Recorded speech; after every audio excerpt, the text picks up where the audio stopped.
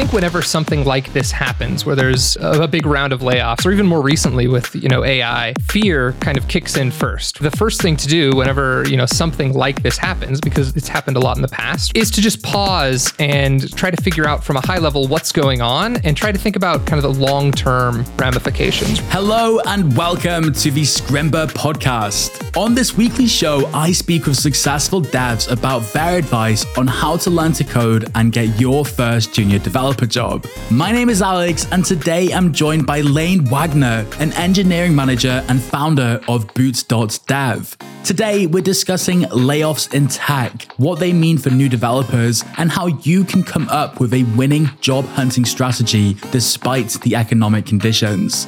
If you're looking for a new developer job or planning to apply soon, this is going to be a great episode for you. Lane and I paint a picture of the job market, what it means for new developers, and we also look into the future. Will AI affect new developers' ability to get a job? Are there more layoffs to come? Obviously, we can't predict the future, and none of this is financial advice, but we're here to present the facts and research using websites like Layoffs.fyi. I say we, but really it's Lane that researched and wrote an in-depth post all about the layoffs in tech and what they mean for new developers, on which we're basing this conversation. By the way, if you do find this episode insightful, as I'm sure you will, make sure to give the podcast a follow and share the learnings from Lane on social media. Welcome back to the Scrimba podcast. Let's get into it. I'm going to start by saying none of this is financial advice, but I am going to provide some opinions on what's happening kind of in the market, at least from a very, very high level. So this year's been rough for the stock market, for companies and publicly traded companies alike. And so the thing that you need to take into account when you're thinking about your career is my career being disproportionately affected from other career options that I might have? This year has been particularly interesting in that regard. Tech has been hit harder this year than it has in, I would say, proportionally in other recessions, right? In 2008, we had a housing bubble where real estate was disproportionately affected. 2 years ago, right, with the coronavirus, we had a recession that kind of disproportionately affected small businesses that, relied on foot traffic. And then this year, what we are seeing is something that's disproportionately affecting tech. That's something that's important to understand, because when you see giant layoff numbers and the economy looks really scary, it's important to understand tech actually is getting hit harder than it normally is. And the question is that something that's just unique to right now, right? Is it a kind of blip on the radar, so to speak? Or is it something that's going to last for 2 or 3 or 4 years? Because most people learning to code, it takes a good year or two to really get your feet wet and find that first developer job. So, you really shouldn't even be too concerned about career prospects in the moment, unless you're, of course, actively looking right now. But it's more likely, if you're learning at the moment, that you're going to be really interested in your career prospects, right, towards the end of 2023 or into 2024. Do these events in tech affect junior developers' prospects in the near term? Like, say you're looking for a developer job now, or you're gearing up to look for a developer job in the next, let's say 4 or 5 months. What impact do you think this has on prospects for juniors? At the end of the day, of course, right? Of course, it affects juniors. It affects seniors. It affects everyone. It clearly, affected the developers at Twitter. The market moves in kind of ebbs and flows, right? So there will be times when it's easier to get a job. There will be times when it's harder to get a job. If you look back, beginning of 2021, end of 2020, tech was just absolutely on fire, right? Everyone was getting a job. It was like Oprah Winfrey handing out jobs in tech. You get a job, you get a job, you get a job. Yeah, exactly. And those kind of boom bust cycles are something we've seen in the past as well. Tech is very fueled by venture capital money, especially kind of in the startup world. But even, up till companies are going public sometimes, they're sometimes still just kind of burning investor cash. So when the economy does well, tech does really, really well. But for the junior developer, I think it's very unlikely that we're going to see a long-term dip in demand for developers. I think it's very likely that demand comes back, just because technology has permeated pretty much every aspect of our lives. And even companies who in the past have not really hired developers are now hiring developers because they need an app for their e-commerce store. They need IoT devices that interact with mobile phones, right? Everything is just getting more and more tech heavy. So I think it's very unlikely that in the long term, developers will continue having a hard time finding work. I think back in 2011 or so, when Mark Andreessen wrote that software is eating the world, this is exactly what they're describing, that every single company out there, they all need software to compete in today's world. And for that reason, year over year, the market value of the software development industry continues to increase. The thing that's interesting is that towards the beginning of last year, or the end of last year, sorry, and throughout the summer, there was this thing happening in the world where senior developers especially were getting offered disproportionately high salaries. And recruiters were often talking among themselves. I would, peek at some of these conversations happening on LinkedIn in the public forum. And they were saying, hey, if you want to hire senior developers going into the end of the year, you're going to have to really be on the top of your game, because the demand for senior developers and experienced developers is so much greater than the supply. I think essentially what happened in these cases is that when the pandemic happened, everybody really turned online to engage with their friends. They also had more disposable income because they weren't going out as much, and they would often order things to their door.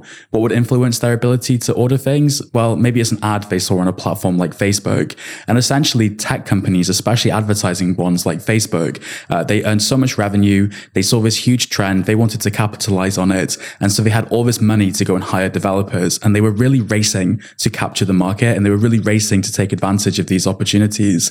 And when that happens, they don't really have time to hire junior developers. They would rather hire someone with the experience who can hit the ground running in the first place. And so I remember in the summer, there was all this anxiety among junior developers where for experienced folk, it seemed like the best time ever to be looking for a job. But as a junior, you'd hear this and think, well, I can't hit the ground running right away. Does that limit my prospects? Maybe just showing us there's always a degree of anxiety around getting your first developer job, and you might just always have to deal with that to some extent. I think what's happening now, and Mark Zuckerberg explains this a little bit in the sort of investor relations document and the blog post he wrote, sort of describing why Meta were laying off 13% of their staff, around 11K employees, I think that was, and freezing hiring to Q1. He basically explained that Facebook were counting on this trend to continue, and that it was worth hiring and bringing all these developers onto the payroll. Now that there is a macroeconomic downturn, increased competition, and people are maybe going back into the real world a little bit, they don't have that same trend, right? It's not panned out how they would have hoped. So now they're in a position where they're vastly overextended, and they have all these really experienced, expensive developers on the payroll. And that's where a lot of these mass layoffs that we see in the news are coming from. People are listening to this episode probably because they've seen layoffs at very public and famous companies like Twitter, Tesla, Lyft, Stripe, Amazon, DoorDash, whatever. I could maybe guess and sort of think that if companies are a bit more conservative about their cash, a bit more cautious about who they hire, maybe they want to grow a little bit slower. I think when you come about recessions and difficult economic times, a lot of companies, their priority is to survive, because as long as they can survive, they can prosper later. If they go under, they have no chance. So they strap their spending a little bit. Maybe that represents a great time to start onboarding and working with junior developers, because junior developers are so much cheaper than senior developers. And yes, they take a bit of time to hit the ground running, but as I say, they're more economic in the short term, and they are an investment in some way. You should hope that they produce more outputs and, deliver as time goes by. What do you think? I couldn't agree more with that. And it's definitely something I saw at the companies I worked at, right? We had almost no, over the last 2 or 3 years, almost no open positions for juniors, because everyone was just so obsessed with hiring and moving as quickly as possible. But interestingly enough, at my own company, at Boot Dev, my sole employee at the moment is a junior developer.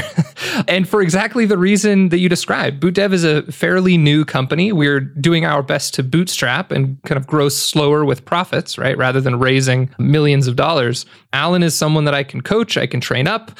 He's much cheaper at the moment than a senior developer, right? Obviously, his market rate will continue to go up as he gains more experience, but that is a significant advantage that juniors have. When I knew I wanted to hire someone for Boot Dev, I knew I couldn't hire a senior. It wasn't even a matter of if I wanted to or not. It just was out of budget. Do you think then that junior developers should aim to work at smaller companies? Do you think they have more prospects and more security at startups and SMBs, where perhaps they can appeal to the fact that they have less money to spend on developers, but also if these mid-sized businesses don't have the crazy pressure that huge companies aiming for a public exit or something have?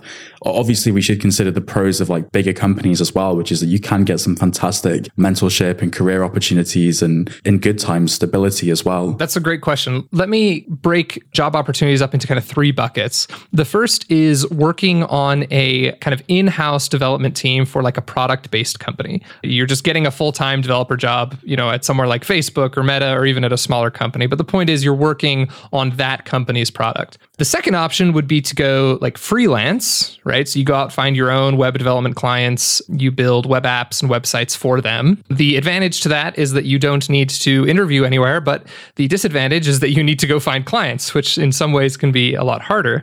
And then the third way, I would argue, is kind of to work at like a development shop. So this is like a company that kind of outsources developers to other companies.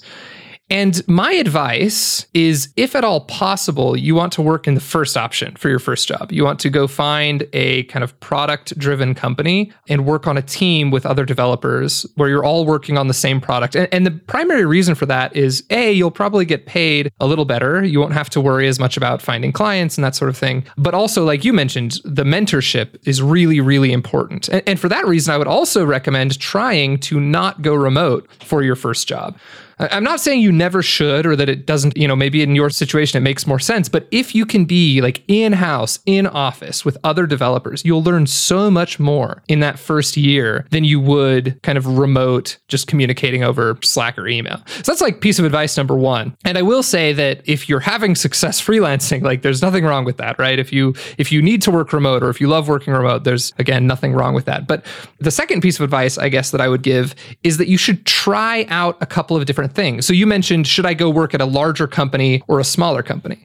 Well, a smaller company is more likely to have a more loose hiring regimen. So if you don't have a CS degree, right? If this is your first job, you may have an easier time kind of getting through the HR department, so to speak. It will be a quicker process to get through to an actual hiring manager where you can actually, show your skills in order to get a job. So my advice would be just to try different things, right? When I was a brand new developer, I applied at Google, I applied at small companies, I applied at mid-sized companies. And I went through different interview processes and kind of got a feel for the different companies, not only what I thought I would like and what I wouldn't like, but also which of these processes is actually working for me. Like, am I getting through to these big tech companies? Am I getting through to more traditional companies like Walmart?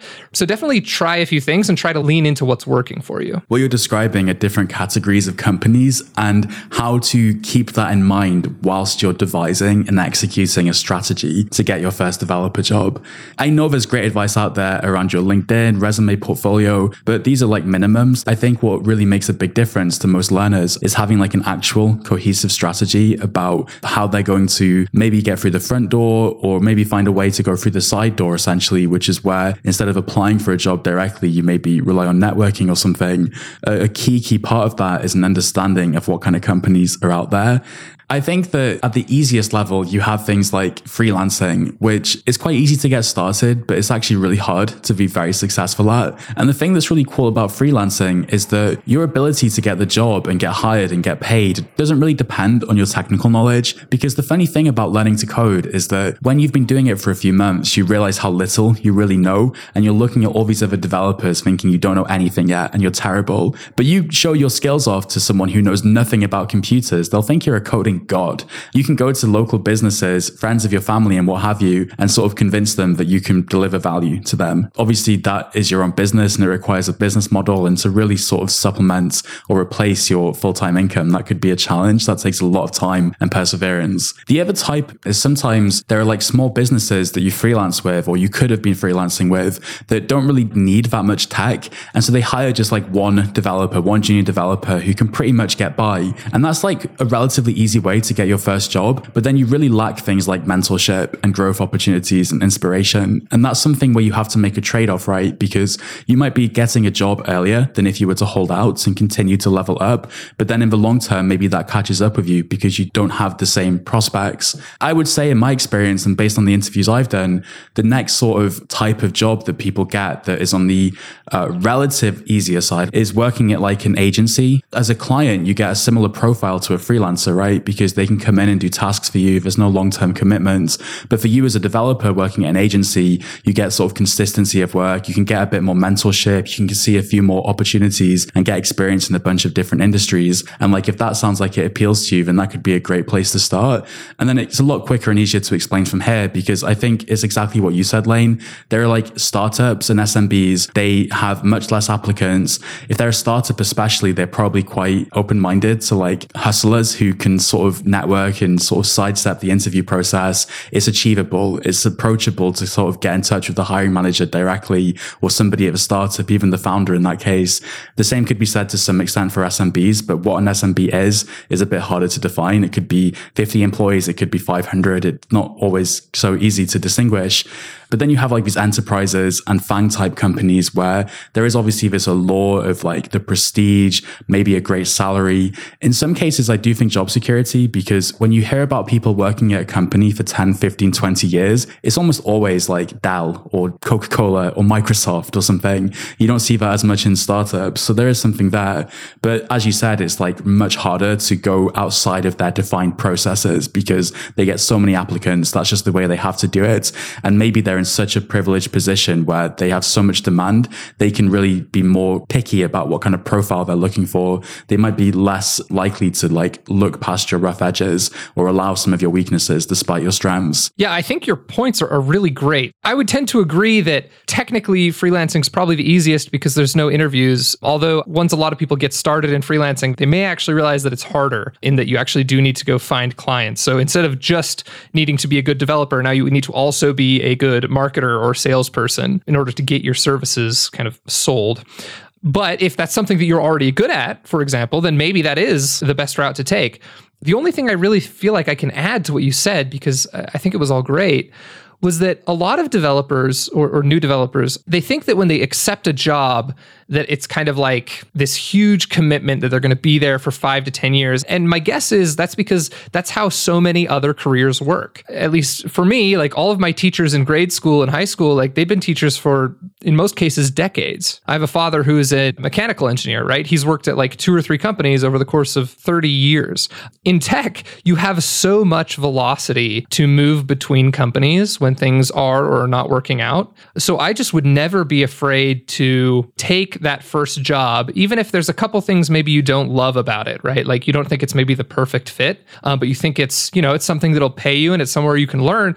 I'd say just take it. In 6 months, if it's not working out, you can always continue the job search. Do not feel like you're locking yourself in too much. Obviously, you don't want to be hopping jobs every 6 months, but it's better to have a job than no job, because now you're racking up experience and you can kind of move towards the kind of career that you want more long term. I think that's something that a lot of juniors maybe overlook as a possibility. The other piece of advice that kind of goes along with that is, so number 1, don't overlook the possibility to move between jobs. And number 2, do not stop learning. I've seen this so many times where developers get their first job and they just completely stop reading articles, they stop watching videos, they stop taking courses. But I think the most successful developers, the ones that get to that kind of senior status the fastest, are the ones who just don't stop learning. They keep learning about the new tools that are coming out. If they didn't have a traditional CS degree, maybe they go back and they learn those data structures and algorithms that they maybe are a little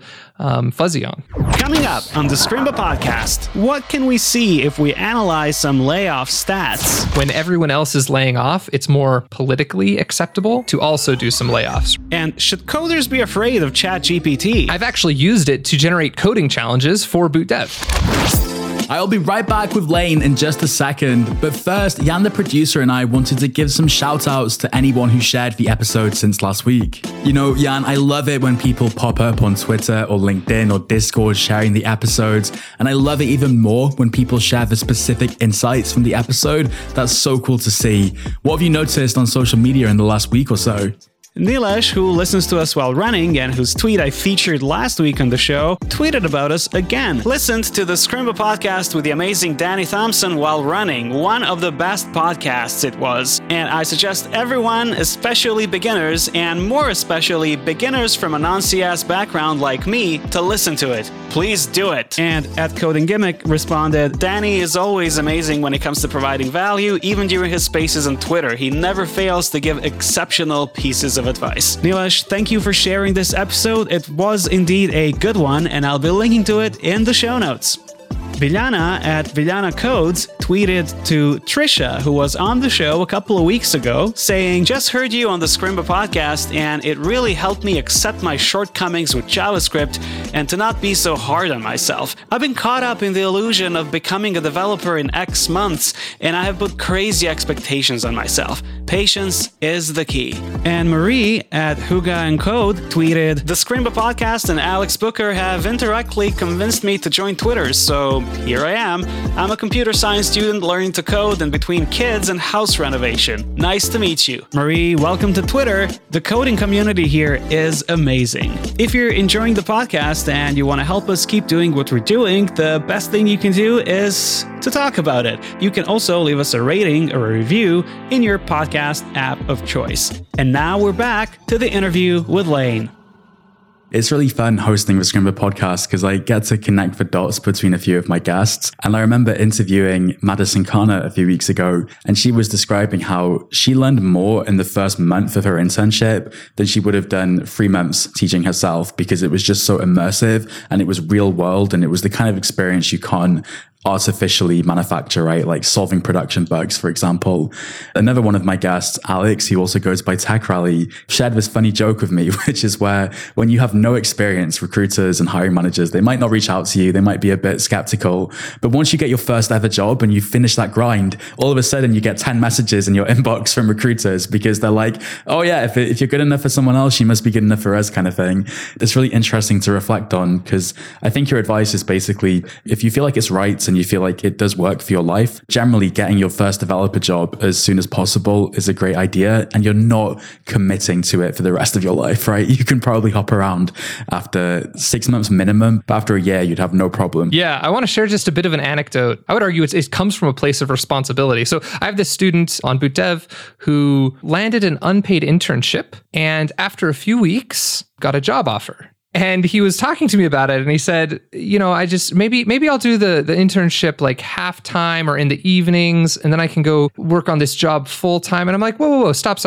Like, they're not paying you. Like, you can just quit and go to the job. Like, that is so much better for your career. Not only will you probably be learning more, but you'll actually be earning. So, it's great that this company took you on for an unpaid internship, but I guarantee that if you leave, they're not depending on you for critical pieces of infrastructure. You're not leaving them in the lurch. So just try to keep that in mind. Obviously, always be respectful, thank people, right, when you do end up leaving a company. But at the end of the day, especially in those first couple of years, I really think you should be trying to kind of move yourself into that position that's going to work for your career long term. This episode's shaping up to be a banger because we've spoken about sort of the recession. Now we're speaking about unpaid internships, another controversial topic.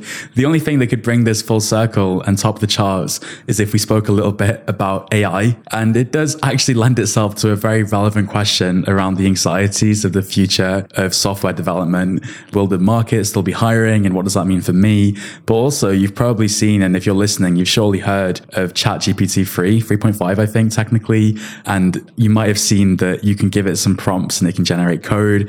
Before that, we had GitHub Copilot, and there's also Alpha Code by DeepMind, I think, that's been floating around for a while. But now more than ever, junior developers seem to wonder. And I understand so much. Like, I don't know what it is, but when you're teaching yourself to code, especially, and you just have no guarantee of success, it's somehow easy to feel influenced by these things. And it can really add to the uncertainty that you already have. But hey, Lane, will AI and tools like ChatGPT replace programmers in the near future? Will they replace programmers? Almost certainly not. Will they be used by programmers and other kind of knowledge workers? I think absolutely.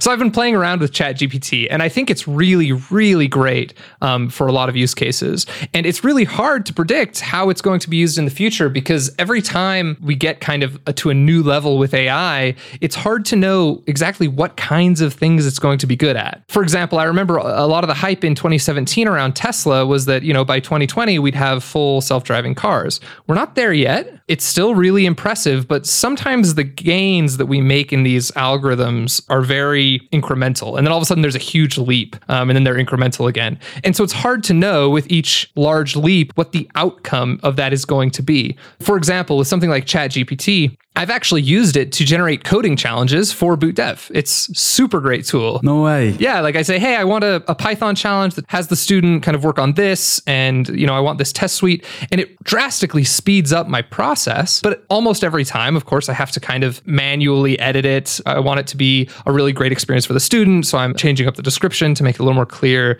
that kind of stuff. I'm very skeptical of it actually replacing jobs. 30 years ago, the tooling for developers was not great, right? You had to really know what you were doing. You're coding in, some really crappy text editor. Nothing works together. It was highly inefficient. And the market for developers was not as good as it is today. Developers and programmers were paid less. A lot of times they were just looked at as kind of glorified IT help people. And I think part of that, I don't think this is the entirety of the conversation, but part of that I think is that developers just moved slower. They weren't as able to add value as quickly as they are today with all the tools that we have available. So I think with more better tools, it doesn't mean we're going to stop writing software. We're going to stop inventing new products. I think we'll just be able to do it more efficiently. But like I said, it's really hard to predict what AI and robotics and all this kind of stuff is going to be good at. All you can do, I think, is continue to upskill yourself and make sure that, you're great at your craft, because it's always going to be the less talented or the less experienced people who are having a harder time finding work. I shouldn't say less experienced, because as we mentioned, there are advantages you have. Junior developers aren't hired because they're amazing coders or because you have a load of experience. It doesn't make any sense. You're so relatively new to this. You oftentimes get hired for your potential and your critical thinking ability and your ability to solve problems. And I think that's exactly the point, which is that these AI tools, even though they're incredibly impressive and they might spook you out at first, they are very good at sort of filling in the blanks. GitHub Copilot is called Copilot for a reason, which is that it kind of sits alongside you. It's like autocomplete on steroids. It's not the same thing as programming necessarily. And the really funny thing is, and I love the way you kind of go back and tell the history a little bit, something else I would add to that is that when Fortran was developed, one of the early high-level programming languages intended to make you more efficient at expressing instructions to a computer, Fortran just gets turned into machine code. That was considered controversial at the time. People would say things like, oh, you should probably stick to assembler because, you'll always be closer to the machine and have more control and stuff. I feel like every year, basically, programming languages, they become more abstracted, more efficient at allowing us to express our carefully considered instructions to the computer.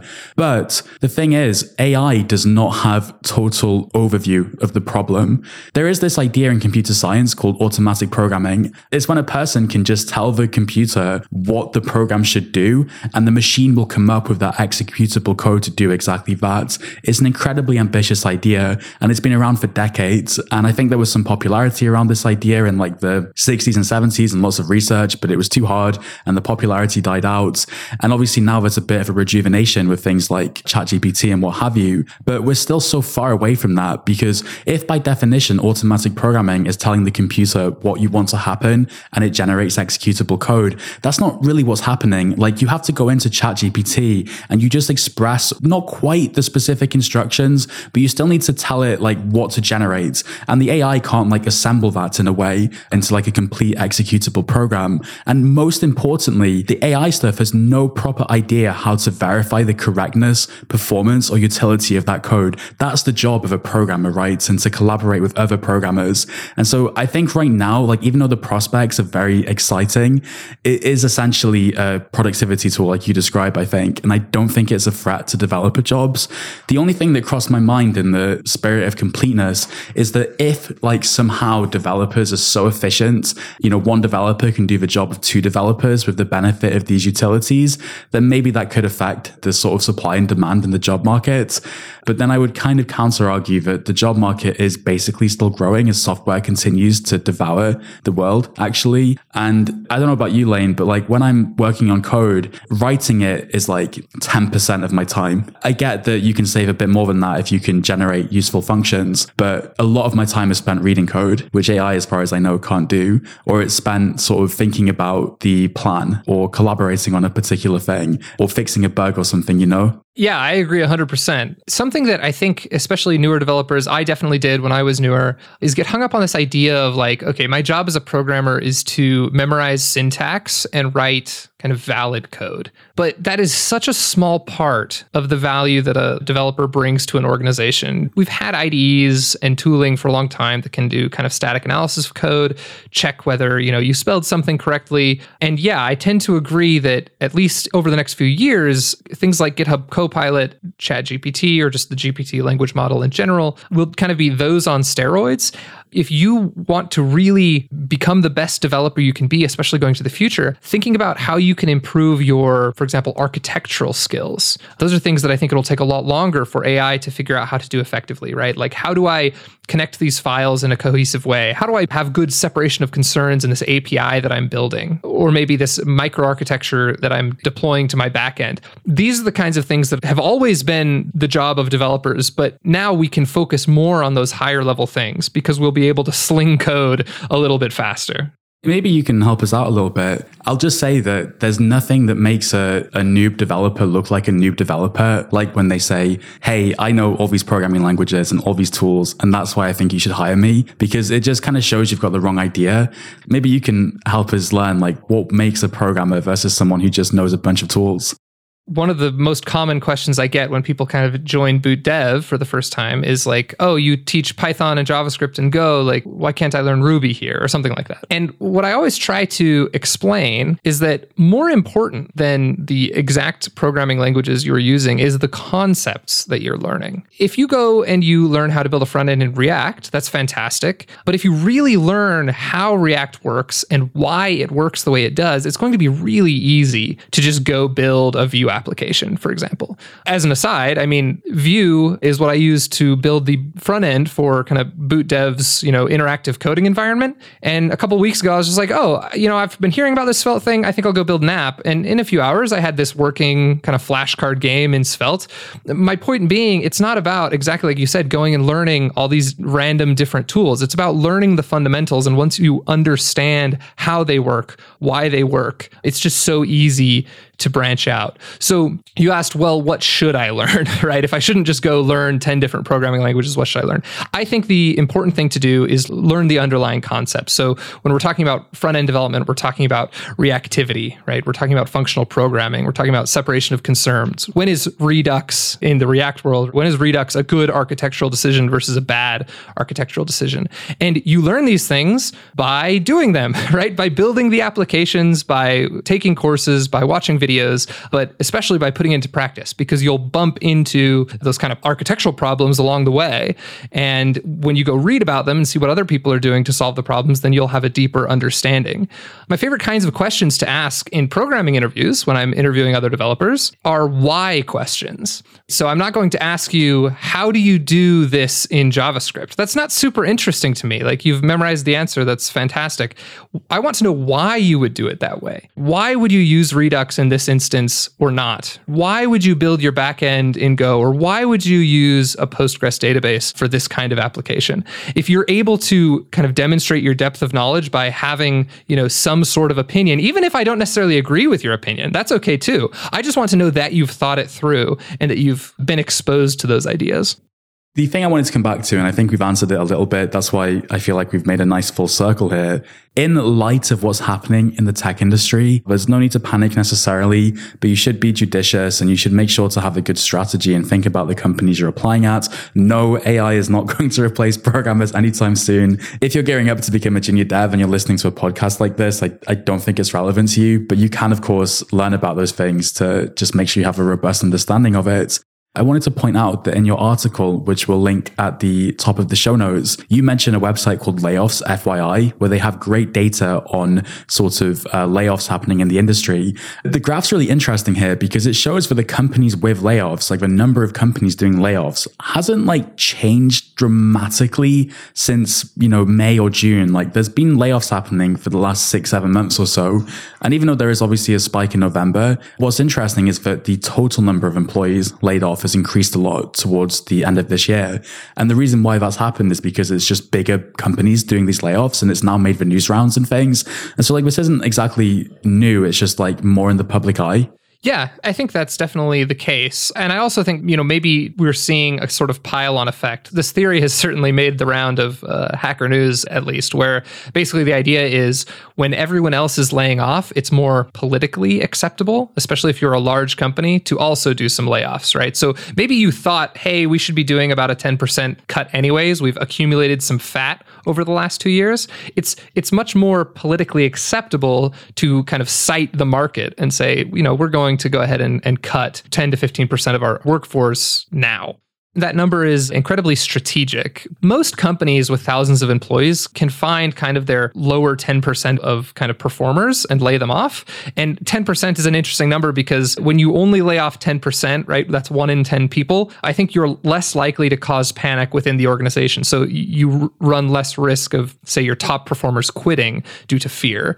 So I do think that there's something about the 10% number that's fairly strategic, although that's just me speculating. Yeah, unless you're Twitter, of course. And I think they've got rid of 60% at this point. Like that's a total outlier, but that's a whole different discussion. Yeah. But yeah, the question I'm coming to is, okay, you can't control most of these things, right? Like they're things that are happening in the world, they're happening at companies. You have literally no say in it at all. What are things that junior developers can control and should do to maximize their chance of success going into 2023, whether they're looking for a junior developer job or looking to start freelancing or something like that? If you're learning front-end development for the first time on Scrimba.com, or you're learning back-end development on boot.dev, what should you take away from this whole layoff situation? I think the best thing you can do, honestly, is to kind of ignore it. Step number 1, don't panic. Step number 2, just kind of, reassess the gravity of the situation. But to be honest, I think the worst thing you could do, the scariest thing, would be to panic and kind of quit.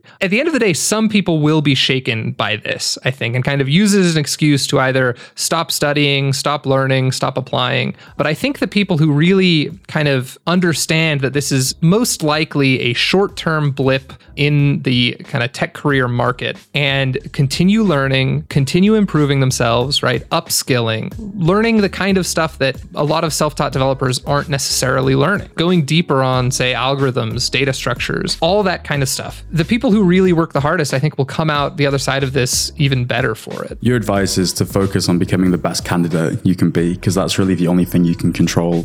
And ideally having a good job hunting strategy and good job hunting hygiene as well. Just having the best profiles you can make, the best portfolio, having a solid resume available certainly helps as well. Yeah, absolutely. I think the general advice just absolutely doesn't change. Be the best candidate you can be the best developer you can be, and there will be jobs for you. This industry isn't going away, I think, short of some sort of nuclear or EMP apocalypse. And on that bombshell, literally, Lane, thank you so much for joining me on the Scrimba podcast. Thanks. This has been fantastic, Alex.